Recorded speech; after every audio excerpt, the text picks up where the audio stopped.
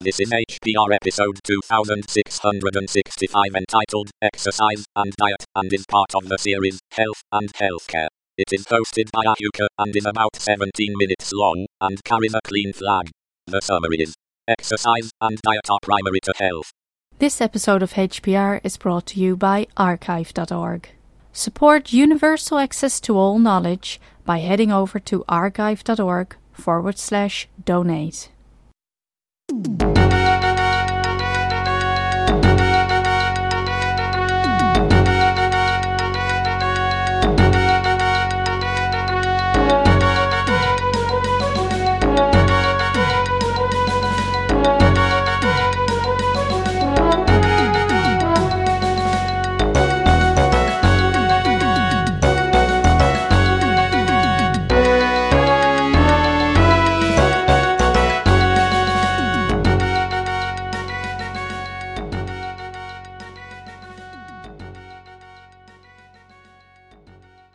Hello, this is Ahuka welcoming you to Hacker Public Radio and another exciting episode in my series on health and taking care of yourself. And now I'm going to go from the problem to the solution. And the solution, there's a number of pieces of it, but what I want to talk about today is the importance of exercise and diet.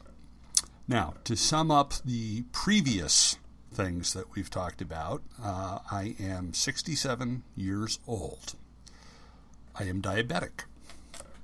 I'm a cancer survivor, prostate cancer. I have a family history of colon cancer. I have macular degeneration.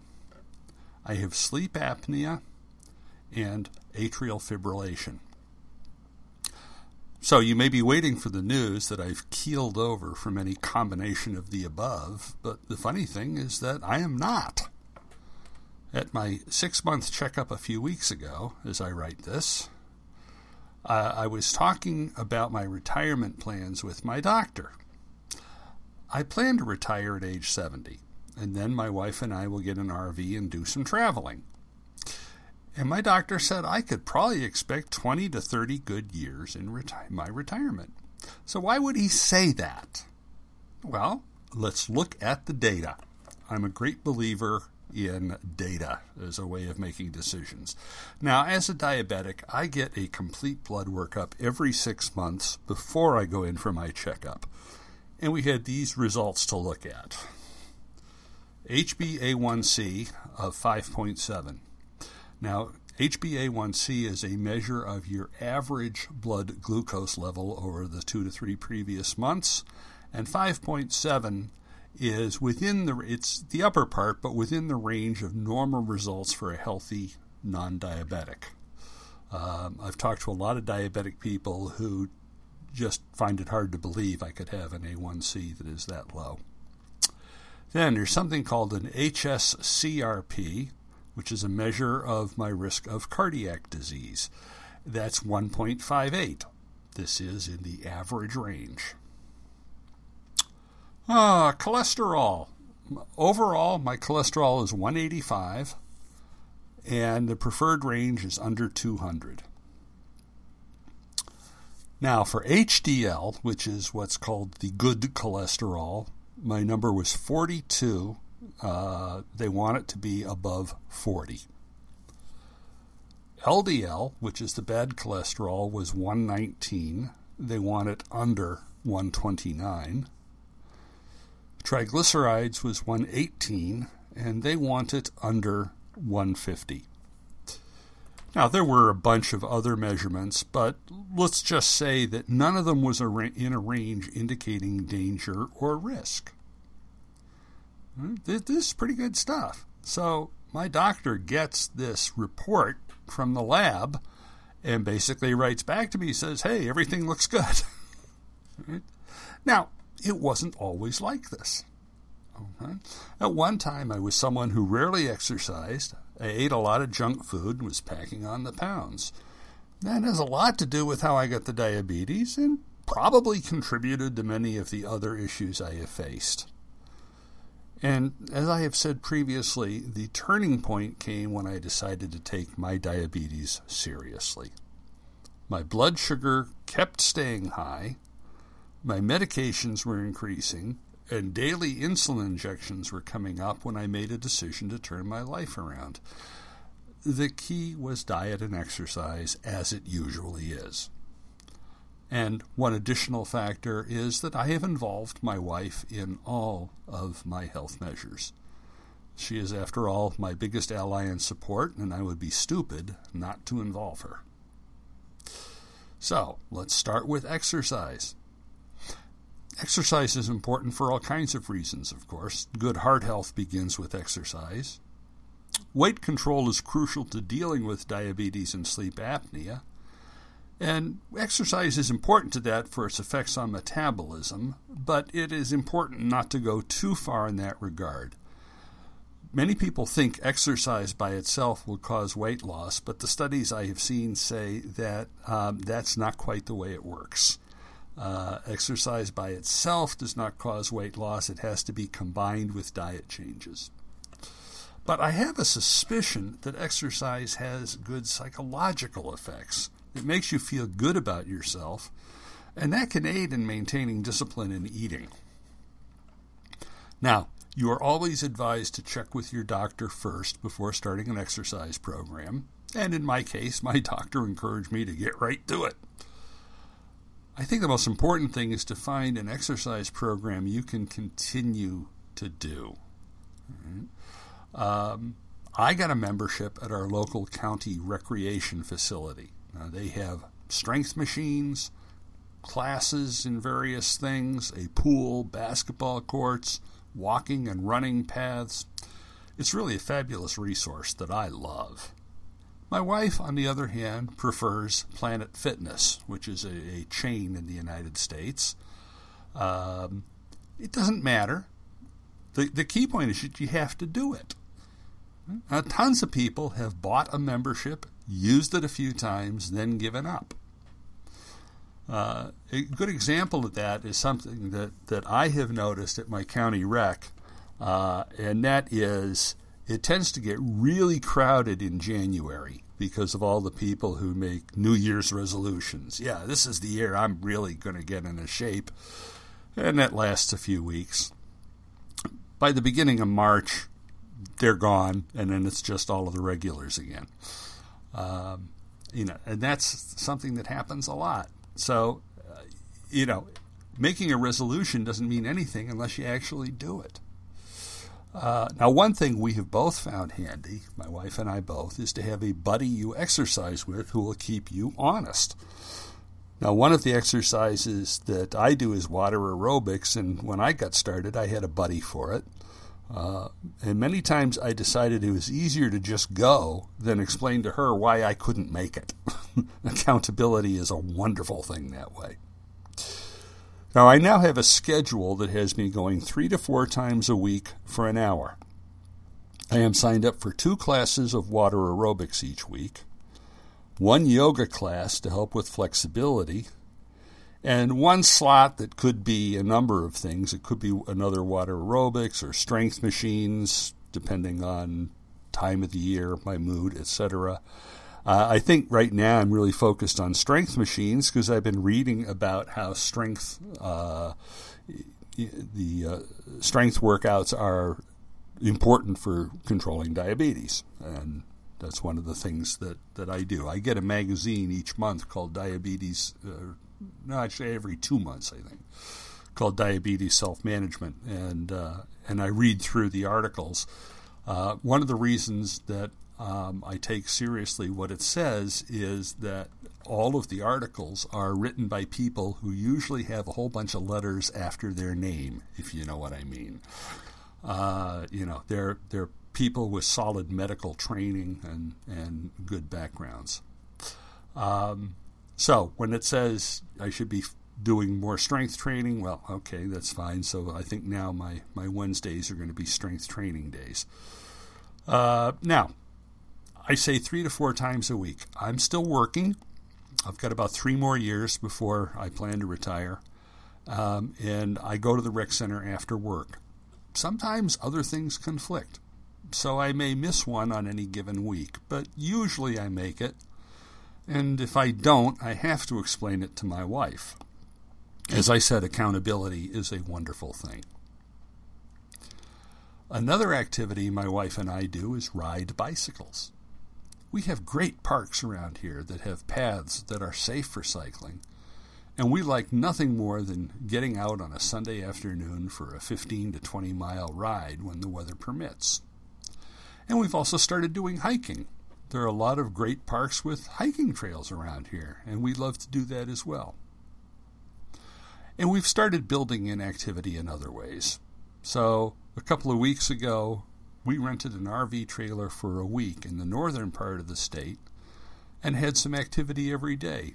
We'd get up in the morning, have breakfast and coffee, then get out while it was still cool. On 4 of those days, we went for a bike ride. We were averaging 15 miles, or 24 kilometers per day. And on the 2 other days, we went hiking. Now, we installed a trailer hitch on my car that lets us put in a bike rack that makes it easy to haul our bikes around. One of the things we like to do is go to music festivals. So we take our bikes with us when we go to a music festival, and we found we can get up in the morning and go for a ride because, in my experience, nothing happens at music festivals until noon anyway.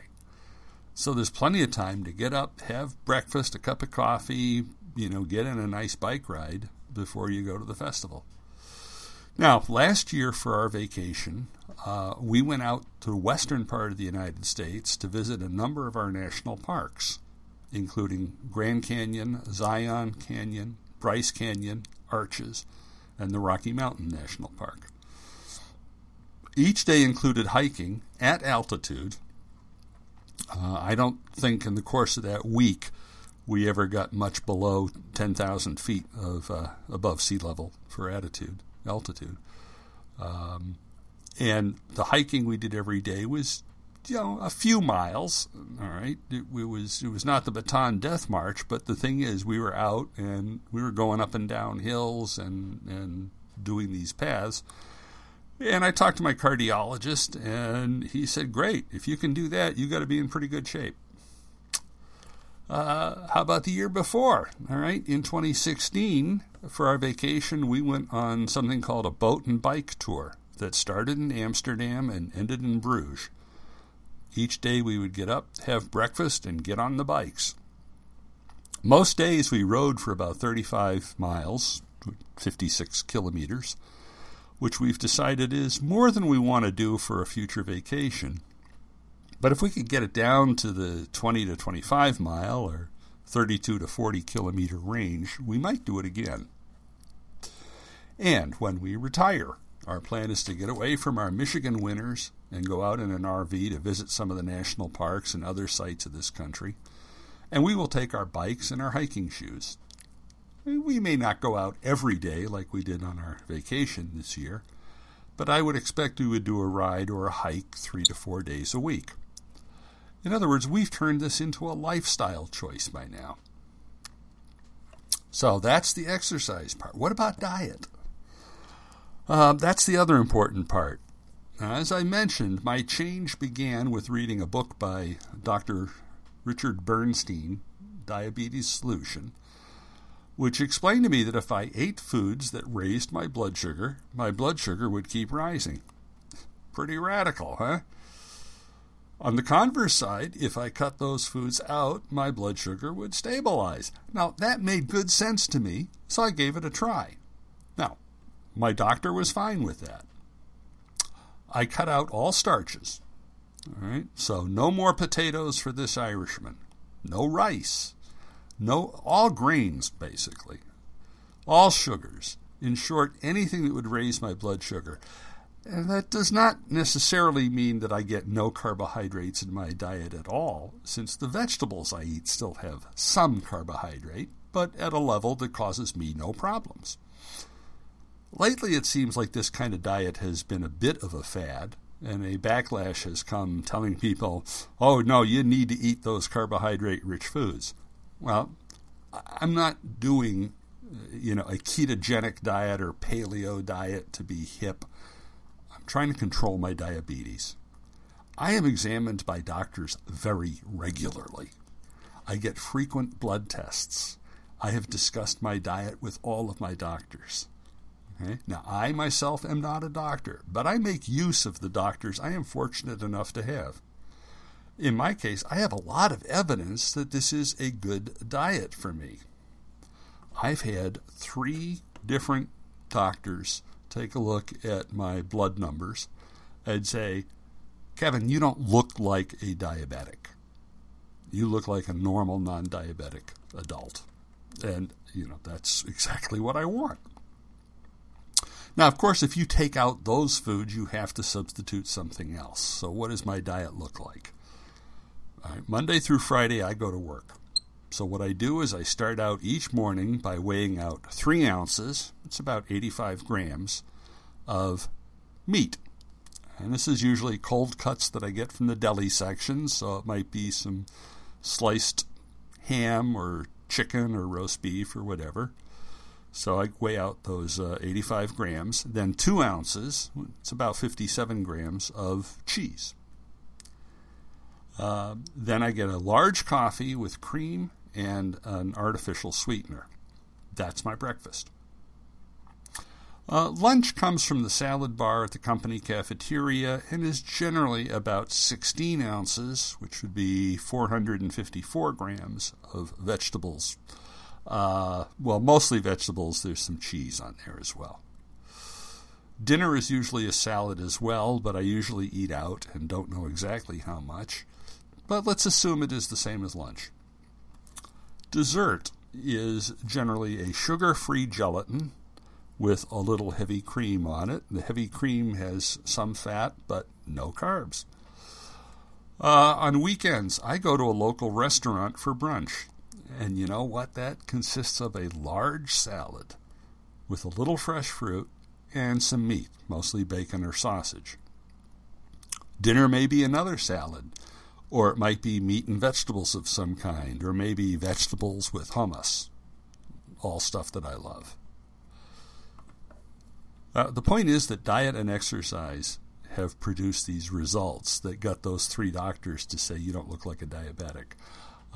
And I think that is fantastic. That's exactly the way I want it.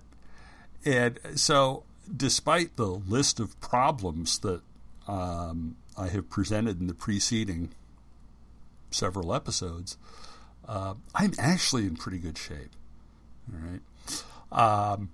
And this is a big part of how I do it. Now, the other thing I want to get into is understanding what the medical literature is saying. And so I want to get into that a little bit in some upcoming episodes, because that's another place where, people often fall victim to fads and ill-advised strategies. So with that, this is Ahuka at Hacker Public Radio signing off, and as always, reminding you to support free software. Bye-bye.